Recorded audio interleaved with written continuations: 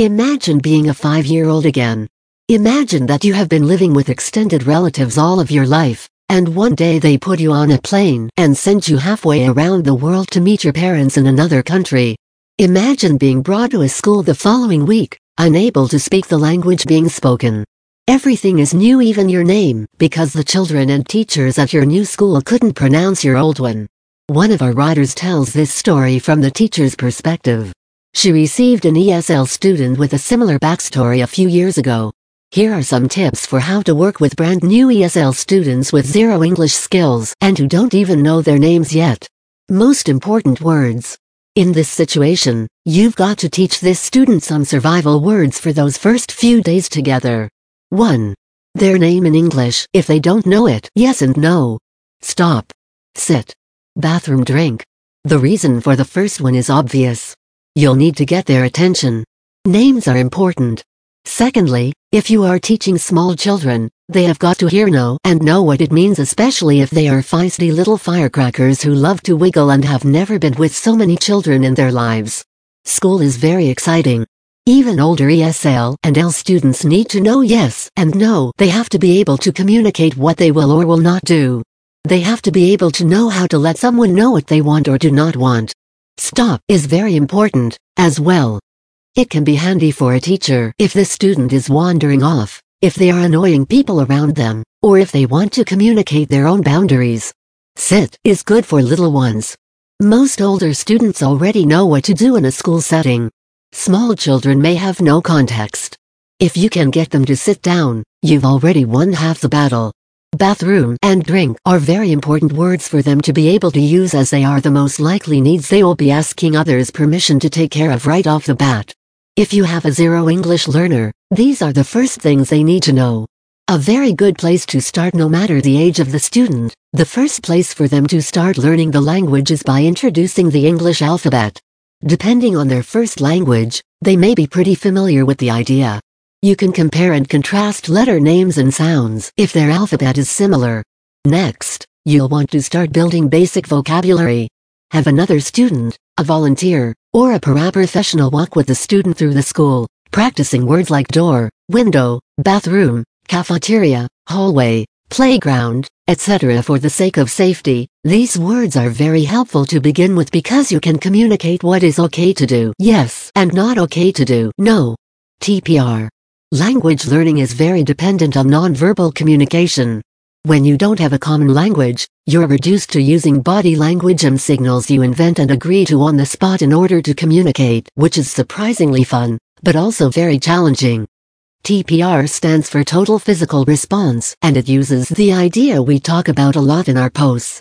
To learn something new, students need to be using their eyes, ears, voices, and bodies. When you teach students a new vocabulary word, add a movement or something concrete for meaning. Give them a language break. Hearing a language you don't understand all day is absolutely exhausting, especially when you don't have many visual aids or someone to interpret for much of the time. Give students a break when they seem overwhelmed or frazzled.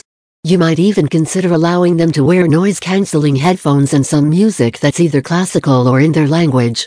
Here's a music hint for young ones. Disney has music in just about every language, and many of the movies that come out here also are shown in other countries and in the languages your students are familiar with. We found that to be a great way to spark familiarity among students. Let the whole class sing familiar songs in English and the student's first language. Expect weird things to happen if a student is new to the US. They may be in total culture shock. There may be all sorts of new things they've never seen or used before, especially if they are young. One of our teachers had the greatest time trying to communicate with her students about how to drink from a water fountain. It's quite challenging without words. Another teacher had a brand new student who experimented most with the cafeteria food. The student tried mustard on cereal, in milk, on fruit, and on hamburgers. They also mixed ketchup and pudding, dipped French fries in water, and tried pizza dipped in applesauce. The student was very creative with their food, and the other students thought it was weird, but the new kid loved having a lot of interesting and new culinary delights. Keep in mind that L students new to the country are having to become familiar with not only a new language but a whole new culture. That kind of immersion is likely to bring out the curiosity in anyone. It can also be intimidating and overwhelming, though, so be sensitive to their needs. Translation devices, apps, and other aids. Ideally, full immersion is the best way for someone to learn a new language. Sometimes, though, either the student or the teacher really needs to communicate something important right away. The first choice should always be a human translator. Even an older sibling or another student who speaks the same language can be helpful. That isn't always available, though. Google has a translator that you can speak into in one language, and then play the translation in the language of your choice. It isn't always accurate, though. You might end up telling your Chinese student to eat blue crayons when you're trying to tell them to color the car in the picture blue. We totally never had that experience, we're just making it up. If you use the translator and the student looks at you like you've grown an extra eyeball, chances are you need to say it in a different way and hope for a better outcome next time. Sometimes, a good way to make the transition is to make or buy flashcards with important words in both languages. Many sellers have these sorts of cards available on Teachers Pay Teachers or other sites with educational materials. One hint for this: it doesn't matter how old your student is. Beginning ESL is beginning ESL. It usually starts with the alphabet, most vital words, then moves to verbs, followed by nouns. Describing words are after nouns, verbs, and beginning sentence structure. So if you look for flashcards for a kindergartner who speaks Russian and is learning English, you'll likely buy the same tools you would for a high schooler in the same position. If you want to make your own labels and flashcards yourself, ask mom, dad, or another adult relative who speaks both languages to come to the school for a few hours one evening and help you. For instructions and commands, write, color, cut, and glue. Pack your bag. Line up. Having the words in English only is fine as long as there is a clear picture that indicates what the student needs to do. Also, consider offering the student a ring with pictures corresponding with English words so they can show the card to get something they need. For example, if your student is young and may need their shoe tied, have a card with a shoe, an arrow to a shoelace, and the words "Will you tie my shoe?"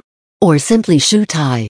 Other teachers or adults that know your student and their situation can be told about the cards so that if they need anything added to the ring, you can do that. Teachers can turn to the picture to communicate to the child, as well. So a teacher might see the student's shoe untied and point to the shoe tying picture above, signaling that the child should tie their shoe. These cards are transition tools, so use them only long enough for the student to show what they need and practice using the corresponding English phrases. Enjoy the funny things. Embrace the fact that through your nonverbal language, your attempts to communicate are going to create some misunderstandings and funny moments. The teacher we wrote about at the beginning of the article somehow communicated that the student should call her Baby Bus, and for the rest of the year, she, the teacher, became Mrs. Baby Bus. The other children joined in. Mrs. Baby Bus was fine with it. That same student would get so tired of hearing English after half a day, he'd lock himself in the in-class bathroom and sing at the top of his lungs in his first language for about 30 minutes a day for the first 4 months or so. Expect quirky things. Enjoy the novelty. You'll have lots to talk about when their English is improved. After a while, teachers and students will sometimes start to communicate with each party speaking his or her own language, and everyone understands each other. It won't make sense to anyone else but you and the students in your class, so it's like you've made your own language in the between places that exist in understanding outside of actual words. The silent period. After a while, the novelty wears off. It is very common for all students to arrive at a silent period as they are learning English. They may seem more somber and become even more unwilling than usual to participate in things. They are watching, listening, and learning, though. Typically, after a silent period, language ability catapults, so just hang on and keep speaking. Don't assume anything. One ESL teacher told us about a family who scheduled a conference right away so they could touch base with the teacher about their pre-K child. She doesn't know any English at all, so you'll have to start from the beginning. Make sure she goes to the bathroom and eats her food at lunch. She might not want to or know what you're saying at first, but please keep trying, they told the teacher through a family member who was translating. A few days later, the little student was playing in an animal center and walked up to the teacher. "Look," she said, holding some toy alligators. "I have 7 alligators. This is a mummy, this is the auntie, and these are their children. I have so many alligators." The teacher exploded with laughter and said, "I'm sorry, you just surprised me. Your mommy told me you didn't speak any English." Well, I don't speak English to my mommy. She doesn't know any either. Sometimes you have to go straight to the source to get the most accurate information. Student instruction. One of our teachers taught a sweet student for 3 years in elementary school. By the 3rd year, the student was speaking fairly fluently, so the teacher asked, "When did you know you were really speaking English well?" He answered, "When I started dreaming in English, I knew I finally understood it and could speak in a way that other people could understand me." It can be scary to be in a new country, in a place that's so unfamiliar to you, and surrounded by a culture you don't understand. Making small connections with these ESL and L learners creates a special bond between you and them. Keep trying and teaching until their dreams change.